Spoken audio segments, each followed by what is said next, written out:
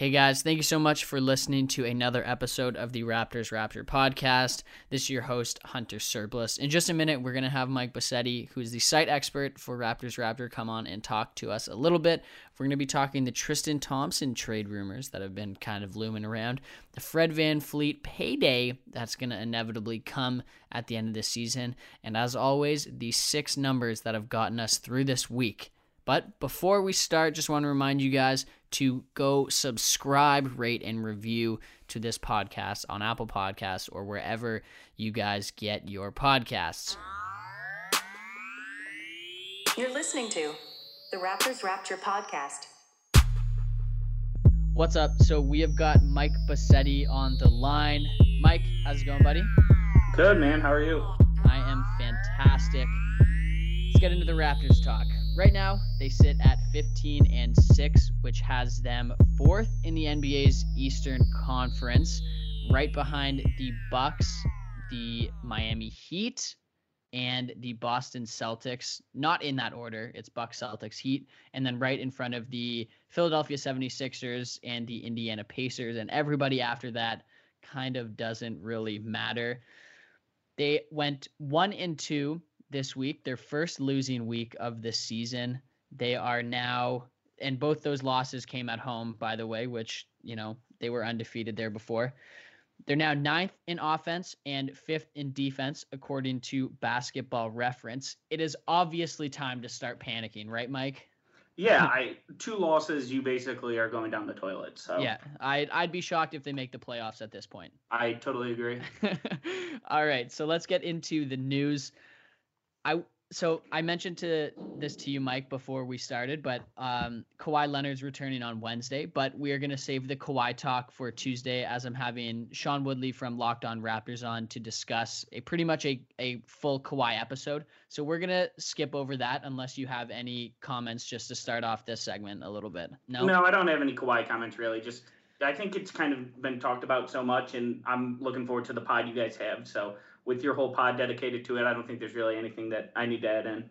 Awesome. So the first thing that I want to talk about is yet another trade rumor that was kind of circulating this week. And that was that the Raptors were interested in trading for Tristan Thompson. Now, they did get shut down a little bit by Michael Grange of Sportsnet, so it's not really a realistic trade to be talking about. But Mike, would you be interested in a trade like this that maybe addresses the Raptors' rebounding issues? No, not really. I mean, Tristan Thompson, I think, is starting to be underrated by a lot of fans just because we haven't seen him play on a meaningful team in so long, and the Cavaliers have obviously been, we'll say, not competitive, to put it nicely here, but that's a pretty lateral move. If you're going to have to do it, it's basically got to be an Ibaka or Gasol trade.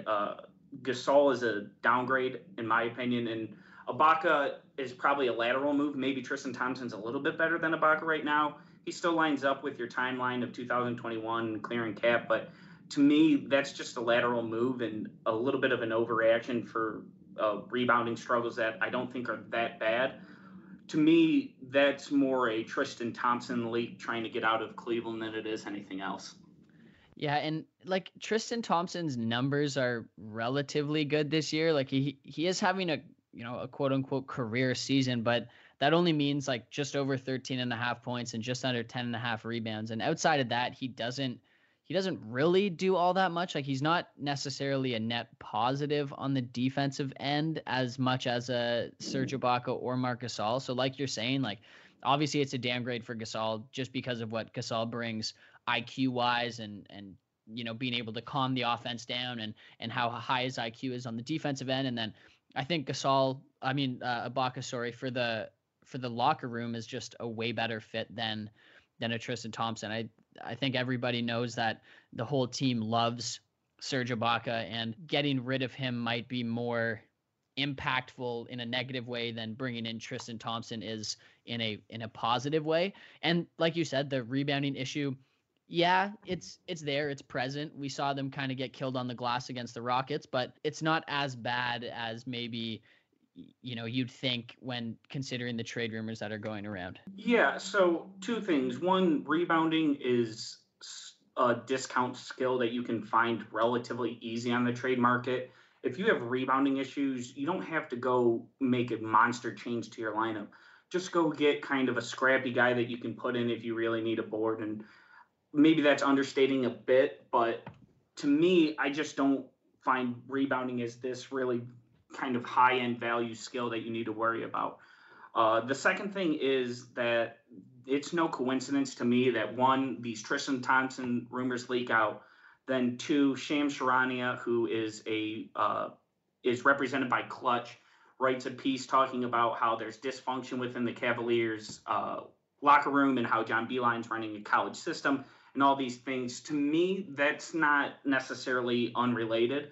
Maybe that's just speculation. I obviously can't say that for sure, but those coming out kind of coincidentally is, to me, it just kind of smells a little bit funny to me. What do you think? Yeah, it probably not a coincidence. Like you said, we don't know that for sure, and we probably never will know for sure. But I mean, for a guy who's having a career year on a really bad team, he's probably looking at his situation and thinking, you know what, like Gasol helped a title team last season. And if a team is maybe willing to give up a little bit to get me, obviously he's not going to have the same impact as Gasol. But if a team needs a rebounding or needs some spark off the bench for offense or whatever, Tristan Thompson might not be a bad fit for that kind of team, or if somebody needs someone like him. But I also wouldn't count out him getting bought out by the end of the season. I know it is a relatively hefty contract for somebody to be bought out on, but I don't know why anyone would make a move now, especially the Cavs aren't going to be in the playoff conversation when it comes down to it. If they're especially low in the rankings and they go and are saying, we have 20 games left or whatever, let's buy him out and someone can maybe pick him up as a free agent closer to that date. And I don't know why you would move off of one of your pieces like an Ibaka or a Gasol or whoever the Raptors would have to give up to get a guy like this when you could maybe wait it out and see if you can get him in like as a free agent or whatever. Yeah, totally agree. We probably already spent too much time on a guy that's not getting moved. So yeah, I agree. One guy who also might be on a different team when free agency comes, Fred VanVleet. So people have been kind of circulating the rumor that teams are looking to give Fred VanVleet a possible $20 to $30 million when free agency hits. And that's a pretty big number for Fred VanVleet. I know he did get that one vote as the finals MVP, so you can't discount him for that. Is that type of money realistic for a guy like VanVleet? Two things. One, is it realistic? Absolutely. People overpay in free agency. Fred VanVleet has shown the goods enough that a team is really going to talk themselves into him, in my opinion, and he probably is going to get a massive payday.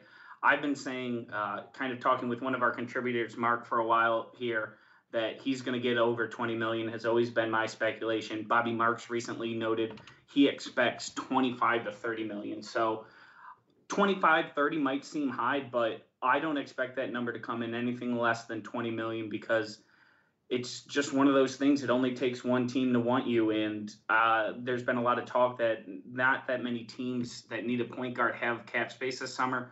But we just saw with Jimmy Butler go to the Miami Heat when they had no cap space. The Timberwolves made a run at D'Angelo Russell when they had no cap space. In today's modern NBA, you really don't need the space. It's just get the guy to commit to you for the number that you want, and you'll figure the rest out. 30 seems high. It seems like pretty high for a guy like VanVleet. And I don't know if I just have this mentality where I'm just like, oh no, he's the second fiddle behind Lowry, and he should get paid like that. He has been having a really good season. I can't deny that. And he was a super crucial part to the Raptors' success. I mean, like post Fred Jr. being born, obviously.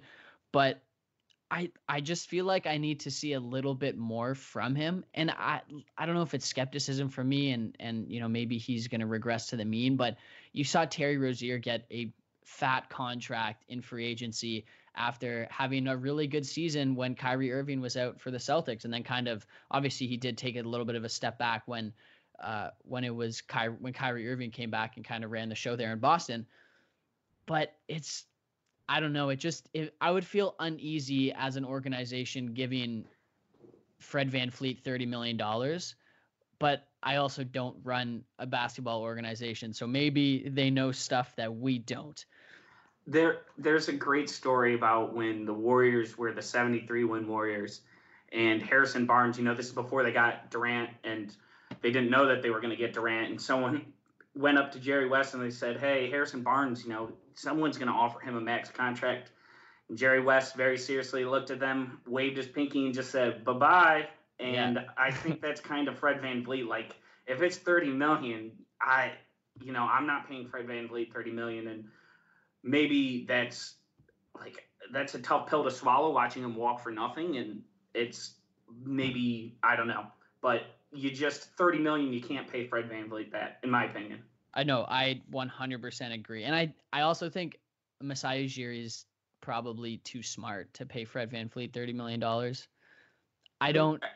Let me ask you a question. So we're already running long here, but I'll just ask you, if you knew, say that Masai kind of has feelers out throughout the league and knows he's getting nothing less than $27 million, provided he plays well this season. And we're really getting reckless here, but let's do it. Would you think about moving him at all? I would think about it. I would take calls. Yeah, I'm not hanging up. Yeah, absolutely not. I'm not sending it straight to voicemail. I'm not sending it to the assistant. I would take the call, and if you can get something valuable for him, then it is a good move. My only worry with doing something like that would backfire is he's one of the only point guards that is going to be accessible for the Raptors. And I say that very lightly. I mean, there's a lot of players could come to Toronto, but that's on the same timeline as Pascal Siakam. They're, a year apart in age. And I think that is an important thing to think about.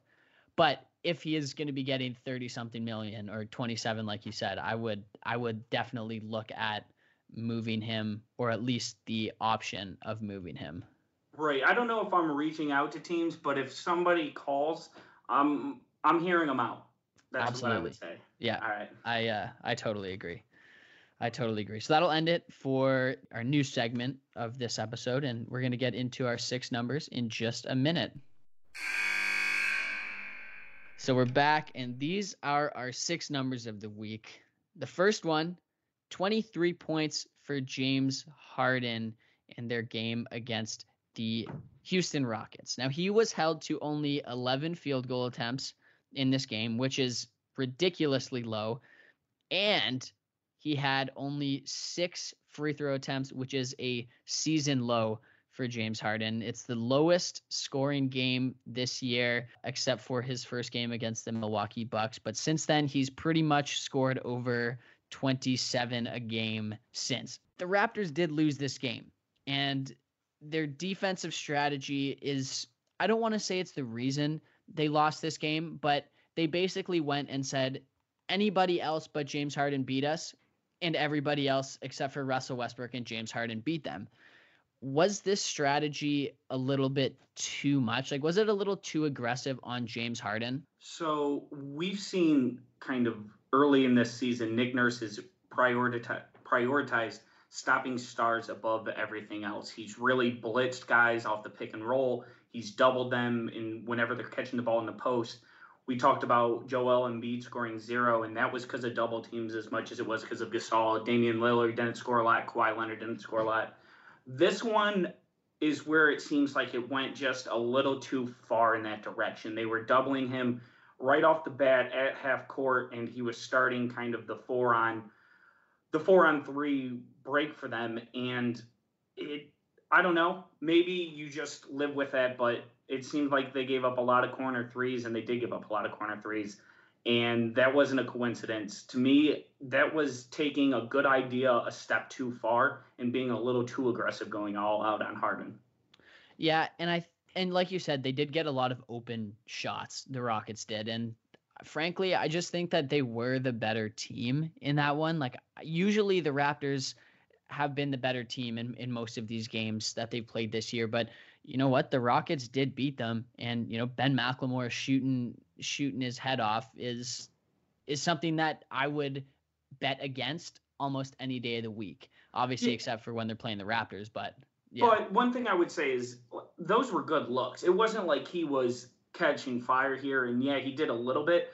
But part of that was the Raptors were just all out blitzing, and Ben McLemore was getting wide open threes. And I know he's Ben McLemore, but he's still an NBA player and a solid shooter. So yes, I agree with you at some level. But the idea that this was kind of fluky and that Ben McLemore just happened to score 20 points is maybe a step too far. I think that they really kind of, because of their scheme, allowed him to get open looks, and he just is still an NBA player. That's fair. Do you think that they should continue this kind of defense? Like you mentioned it against, Dame Lillard and Joel Embiid are the two big ones that stand out to me. And obviously, like Kawhi Leonard and LeBron struggled a little bit in games against the Raptors. But do you think that they should continue with this and stop the stars and kind of let the team beat you in games in the future? Like, even if there's going to be a playoff series against the Bucks, you're going to have Giannis and everybody else. And if there's a game, obviously, against the Sixers, Joel Embiid, everybody else, the Heat, Jimmy Butler, everybody else. Do you think that that's a good strategy for the Raptors to go on against maybe not the type of team that the Rockets are, because they're a different team than most of the teams in the East, but would you continue that maybe into the playoffs against one of these teams? Well, it's tougher on Giannis just due to the fact he works from isolation a little bit more than he does out of the pick and roll. And because he's so big, blitzing him doesn't work as effective as it does against other guys like Damian Lillard and even Kawhi Leonard, just due to the fact he's not a fantastic passer. So he's a little bit different. But in general, yeah, you look at how they stopped Kawhi Leonard, and they lost to the Clippers because they couldn't get a bucket down the stretch. It wasn't because of their defense. They beat the Lakers. They beat the Portland Trailblazers. They beat the 76ers. So in general, I thought that they have done a pretty good job defensively with those stars. And to me, you continue to play that defense and see how it works out. And obviously, you want to switch it up. You're not just going to continuously blitz the guy and then allow them to adjust like that. And particularly over the course of a 7-game series, you're going to have to give guys different looks. And maybe you blitz the first game, and before they even adjust, you don't blitz and try to counter before they counter. And yeah, so in general, yes, but of course, always looking in that 7-game series, you always got to be able to adjust. And to me, it's all about switching up schemes. Yeah, and like you said, like playoff series are super different. So these one-off games aren't going to be, they're not going to play the same way every single game of that playoff series. But, it's always fun to see what Nick Nurse has up his sleeve when it comes to defense. I think everybody knew that they were going to be aggressive and probably double team James Harden and give a couple guys open looks, which may have worked and may have not worked. We didn't really know going into it, but it is interesting to see. And I do like the different looks that he was kind of throwing out there at Harden and at the Rockets offense. And, I'd be interested to see how this second game goes against the Rockets, whenever it is. I don't have it up right away, but it will be cool to see if they throw the same type of strategy at him, or if they go with something completely different or just slightly different, and maybe mitigate the open threes that the other guys get on the team. Getting into our totally agree. No worries. So getting into our second number of the week, the Raptors have now moved to 1-3 versus the top of the Eastern Conference, which is the Celtics, Bucks, Heat, and Sixers. They obviously won that game against the Sixers, but lost to the Bucks, lost to the Celtics, and lost to the Heat. Does this change at all where you think they sit in the East, or is it just a matter of it's just one game against each of these teams? It's funny because if Kyle Lowry shoots just anything close to what Kyle Lowry normally does in his first game back, they beat the Miami Heat. But at the same time, when I was watching that, it just felt like they were a really tough matchup for the Raptors. They got a lot of guys who are those wings, and that's been Toronto's calling card of these rangy athletic wings that they can put on you. It seems like Miami has even more of those guys. And particularly when you're talking about Bam Adebayo, and the job he did on Pascal Siakam was really eye-opening to me. Pascal Siakam finished the fourth quarter in overtime with one field goal attempt. That's not missing shots. That's getting locked completely up. So that worried me a lot, and maybe that shouldn't, because again, if Kyle Lowry hits those shots, but that game worried me a bit. But in general, no, not really. The Bucks beat the Raptors at Milwaukee, and the Bucks are probably a better team right now. I don't think that's a stretch to say. They beat the 76ers, and loss to the Celtics doesn't mean much. And so not really. The only thing I would say is that Miami Heat game did bother me some. It just looked like they were a tough matchup for Toronto. Yeah, I'm with you with that Miami game, because you're right. Like it did just look like they were really, really struggling out there. And, the Raptors did have good looks for a lot of the game. And like you said, Kyle Lowry basically wasn't hitting shots all game. And if he does hit some of his wide open shots, it's a different score and it's a different game. And the Raptors probably go out to win it. But, that one did worry me. And I still don't think the Heat are a better team, like in totality. I just think that they're probably going to be the toughest matchup for this Raptors team, maybe outside the Bucks. But they're right up there with the Sixers, and I do like the Raptors' chances still against the Celtics when it comes down to it. But I mean, seeing all these games, like none of them, a lot of the scores are 10 points, 10-point difference in those losses, but none of them were really 10-point losses, right? Like that game against the Heat, they basically just sucked in overtime. They had a horrible overtime period against the Heat there. Jimmy Butler just ran up the score in the first 55 seconds or whatever it was. But other than that, it was relatively tight throughout the game. And the game against the Celtics wasn't a blowout by any means throughout the game. And the Bucks, same thing. And it's still early in the season. They still have a bunch more games against these guys. But yeah, it doesn't change a whole lot for me. And a playoff series between any of these teams will be very fun to see. Yeah, I think it's going to kind of be this rock, paper, scissors of matchups where maybe the Miami Heat are a good matchup for the Raptors. I think the Raptors have a good matchup against the 76ers. And, I still don't know about Boston yet. So it might be the situation where everybody's trying to face a different person, which will be interesting to see at the end of the season if the standings are still this close, and how tightly contested it will be if there's any kind of stealth tanking or anything like that.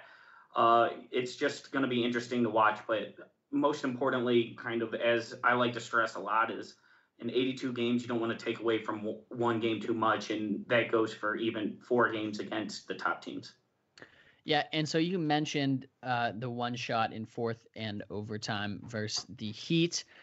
That is our next number for this week. The one shot for Siakam. He had only 3 against the Rockets in the fourth quarter as well, which isn't exactly great. Both games combined, 2.5 quarters almost, with just 4 shots for Pascal Siakam. That's not what he usually does, and I'm not used to seeing stuff like that.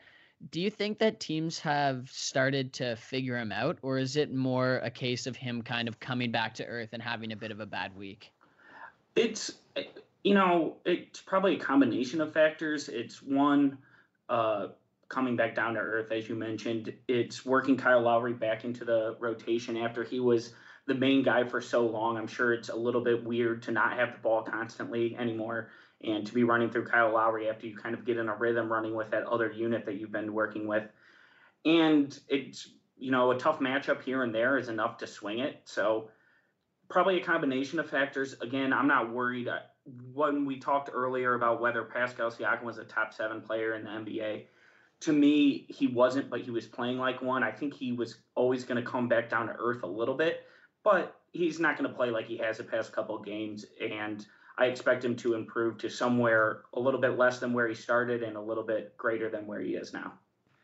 Yeah, and as quote unquote bad as he's been, I mean, he's still putting up 20 points and like 10.5 rebounds a game, which is still like really good numbers for a guy like him who had quiet games and especially quiet fourth quarters there. But, it's just when his shot isn't falling, it's kind of an ugly game to watch, because a lot of his shots that he's taking and that he makes most of the time are are difficult shots, and he's making all these different spin moves and driving to the basket and these crazy layups that are just, you have to be super athletic to do.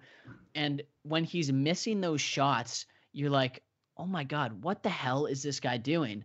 Which is, it says something about his game.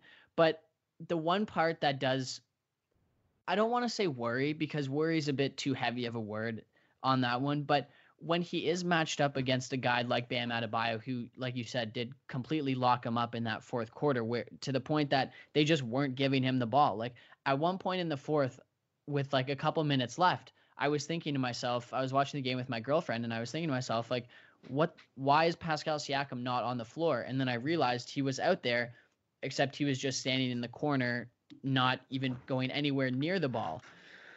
And the second thing is that, the same thing that happened in Orlando, right, where he only had 10 points when Jonathan Isaac and their kind of staff of really long defenders were able to shut him down quite a bit.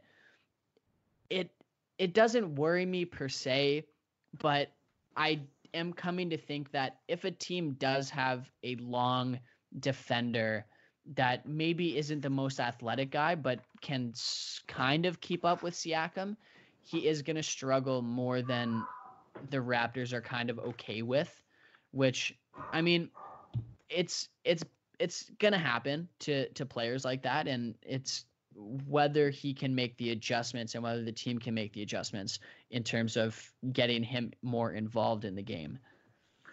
Yeah, it's something where now the conversation has changed about Siakam, and we can talk about whether that's fair.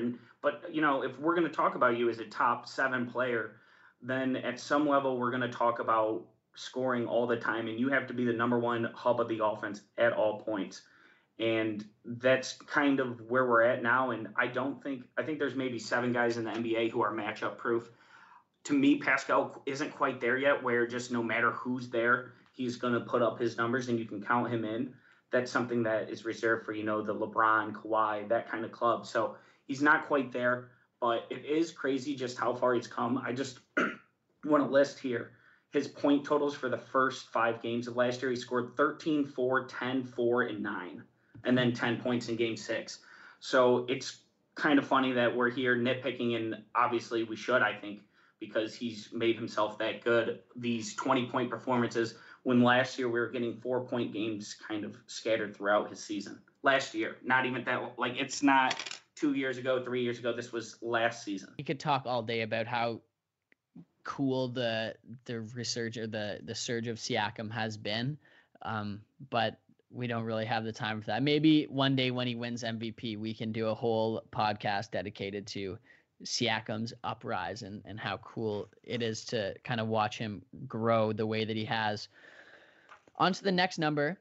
It is a bit of a negative here, literally a negative, which is a negative 0.3, which was the Raptors' net rating for this past week. Like I said, they were 1-2 this week, and this is their first week with a negative net rating.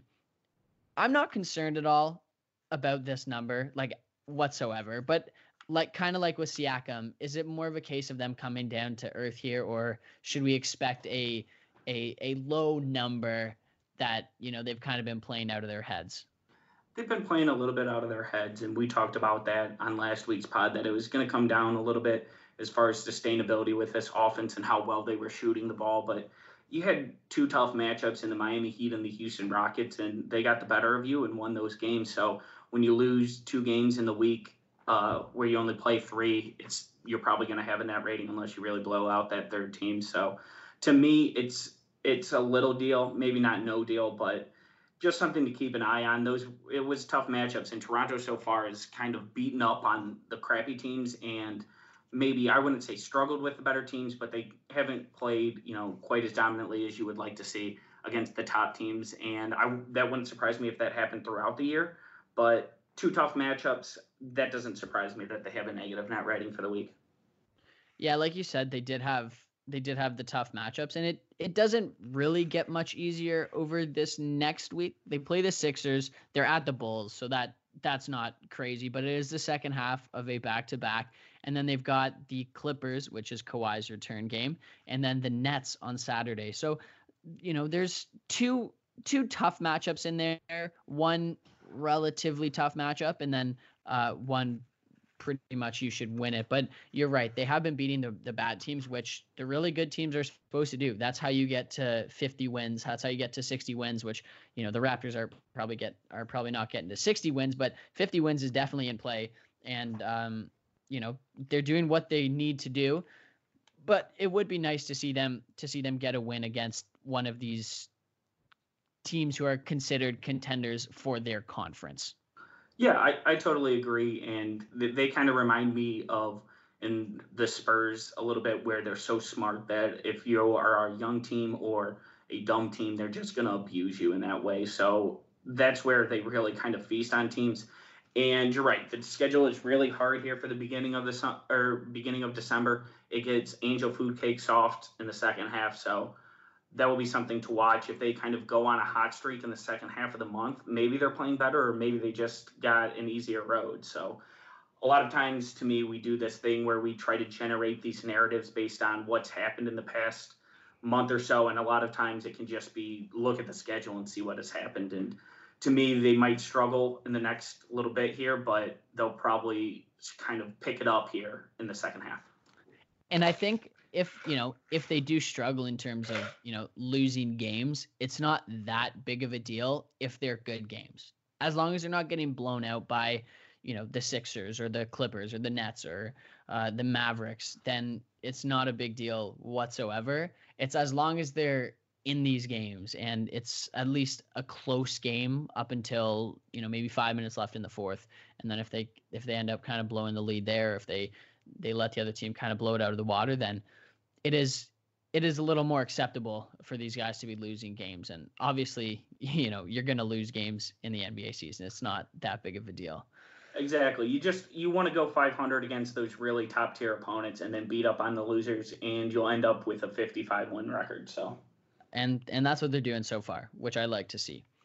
So our next number is the 40-point halftime lead against the Jazz, which was a franchise record for the team. For you, Mike, what stood out the most in terms of maybe not just the first half, but the game in total? But, I think the first half is going to be the thing that really is the talking point of this discussion. Yeah, whatever happened in the second is just whatever. That's really kind of natural human nature, that when you're up that big, that Jazz run in the second half almost doesn't count towards what they're actually doing in the season. But the thing that kind of stood out to me was just how no one on Utah was an answer for Pascal Siakam, and they allowed him to post up, and maybe he didn't score that much out of the post. He had a couple where he just abused Royce O'Neal down there, who, credit to Royce O'Neal, was doing his best despite being significantly undersized. But whenever they doubled, they would swing it around a couple times, get an easy bucket. If they left him one-on-one, Pascal would roast him. So that, to me, was one of the biggest takeaways, is if he gets a matchup that he likes, the Raptors can really just run things through him as far as a hub of posting up. And the post up is kind of dead, as they talk about, for scoring opportunities. But a lot of teams like to get the ball into the post, let the double come, swing, triple. And the Raptors are going to be particularly good at that, particularly when you have Marcus Gasol kind of running things on the perimeter and you have Pascal down low, who commands a double team against so many opponents. The one that I wrote down was how many of their baskets were assisted. And you mentioned like nobody had an answer for Pascal Siakam. And yeah, he was fantastic, especially in that first half. I tweeted out that, Pascal Siakam, I would have expected him to go for 60 that night if they weren't up by so much. That's how kind of dominant he was. But 21 of those 29 baskets that the Raptors made in the first half were assisted, which was really cool. And they were hitting a lot of threes. They were just bombing from three, taking a lot of 3-point shots. And I think, like you said, having Gasol able to move the ball the way he does, and the way that Pascal Siakam commands double teams, especially when he's as hot as he was, really took into account for that. And it was just an amazing effort offensively from the team in the first half, for sure. Yeah, those assists just come off when Pascal's able to dominate, bring the double team. When you get double teamed, it's naturally just going to lead to a lot of assists because the ball flies around like that. just based on the rotations of the defense. So whenever you see a guy get double teamed, a lot of times that leads to high assist numbers, if the offense is playing it correctly, which the Raptors obviously were that night. Yeah, and so this kind of leads into our next number of the week, and that's 31.2%, which was the percentage of shots that were catch and shoot for the Raptors this week. And that's kind of been the trend this whole year, and I know we did just talk about it, so we can keep this discussion about this quick. They did struggle this week in terms of 1 and 2 negative net rating. We talked about all that stuff, but this is a good thing if you're shooting that many not necessarily wide open shots, but catch and shoot shots that, usually those go in at a higher percentage than off the dribble, especially when they're 3-pointers the way they have been. So, I'm impressed with this number. What say you? Yeah, absolutely. The more kind of in general, when you see your offense is getting 3-point shots at the rim, and particularly, a 3-point shot isn't necessarily good as far as if you're getting it off the dribble, but if you're getting it in the catch and shoot situation, that's just going to be an efficient shot almost all the time, as long as you're open, which I don't see a lot of contested shots there. So yeah, what you want is shots that you are either doing catch and shoot by drive and kick, or shots that you get at the rim. And the Raptors have been one of the best teams as far as getting to the basket this season. And, that catch and shoot stat that you said says a lot. Yeah, and it leads to a lot of beautiful basketball clips, which I really love to see. Instead of a poster dunk or a nasty pass or something like that, seeing the ball fly around from your favorite team is something to watch, especially when you're scrolling through Instagram right before bed. It's a nice little thing to see before shutting your eyes for the night. Yeah, it's spurgasms, as they're called. So exactly. So we are going to hop in our predictions and game of the week, but we'll be back in just a second. So we're back, and we are going to talk about our last week's game of the week. As we mentioned, they played the Utah Jazz, Miami Heat, and Houston Rockets. They were 1 and 2. Mike, which was your favorite game from this week? I mean, it would be really weird if I picked a loss over the win, so apologies if you do that, but I'm going to say the win over the Utah Jazz was my favorite game of the week. What do you say? I am going to agree, but there was a case for that Miami Heat game if the overtime went a little bit better. If those first 55 seconds Jimmy Butler didn't just go off and dominate, this could have been it. Just because I do sometimes love the games where the Raptors are just like not playing very well, but still are really close to winning the game or do win the game. And that was a perfect example of that this weekend or this week, I guess. And, I would have given it to that, but I'm going to go with the Jazz one, especially considering how they were just dominating in the first half. Now, looking forward to next week, or this week, I guess, Philadelphia, they're in Philly on Sunday. They are in Chicago on Monday. Wednesday, the Kawhi return game, and Saturday, they're going to be at home against the Brooklyn Nets. I think I know the answer to this one, Mike, but which game are you looking forward to the most? It's definitely going to be the Chicago Bulls. No, it's going to be the Kawhi game. So he gets his ring. They're going to obviously have a tribute to him. It's going to be cool to see, and it's tough to see him leave. I don't blame him for going back home. I never blame a guy for doing that. But the Raptors are going to really want to come out and kind of give it to him. So to me, if they came out with a little bit of energy, that wouldn't shock me. And the crowd's going to be electric. I would expect a playoff atmosphere. So it's the Kawhi game, and obviously, as we're having an entire podcast on it, that to me is pretty obvious. So what do you think? Yeah, I agree, but I'm going to go something else just because my men's league hockey is Wednesday nights, and this is the last week before playoffs. We got to secure a high seed, so I have to be there, and I'm going to be missing this game live, so I'll have to watch it after the fact. I might think about bringing my phone onto the bench and watch it while I'm off, but because of that reason, I'm going to go with the 76ers game. It's, we obviously saw how Joel Embiid got shut out. It's in Philly. Philly always has really good home crowd. As much as I hate it, as much as I hate the Philly crowd, it's really good. It's a reason why I hate it. Joel Embiid is going to come out hot. I think, Simmons is going to come out hot. They're going to want to win against the Raptors, and I'm just excited for that game for that reason. But obviously, the Kawhi return game is going to be the big one to watch. Everybody, thank you so much for listening. That will do it for us. Let us know what you guys think about the podcast by leaving a rate and a review of us on Apple Podcasts or wherever you guys get your podcasts from. Subscribe, like, rate, review, all that fun stuff. RaptorsRapture.com, at RaptorsRapture on Twitter. Mike, thank you so much for talking. Yeah, thanks, Hunter. Great talking to you.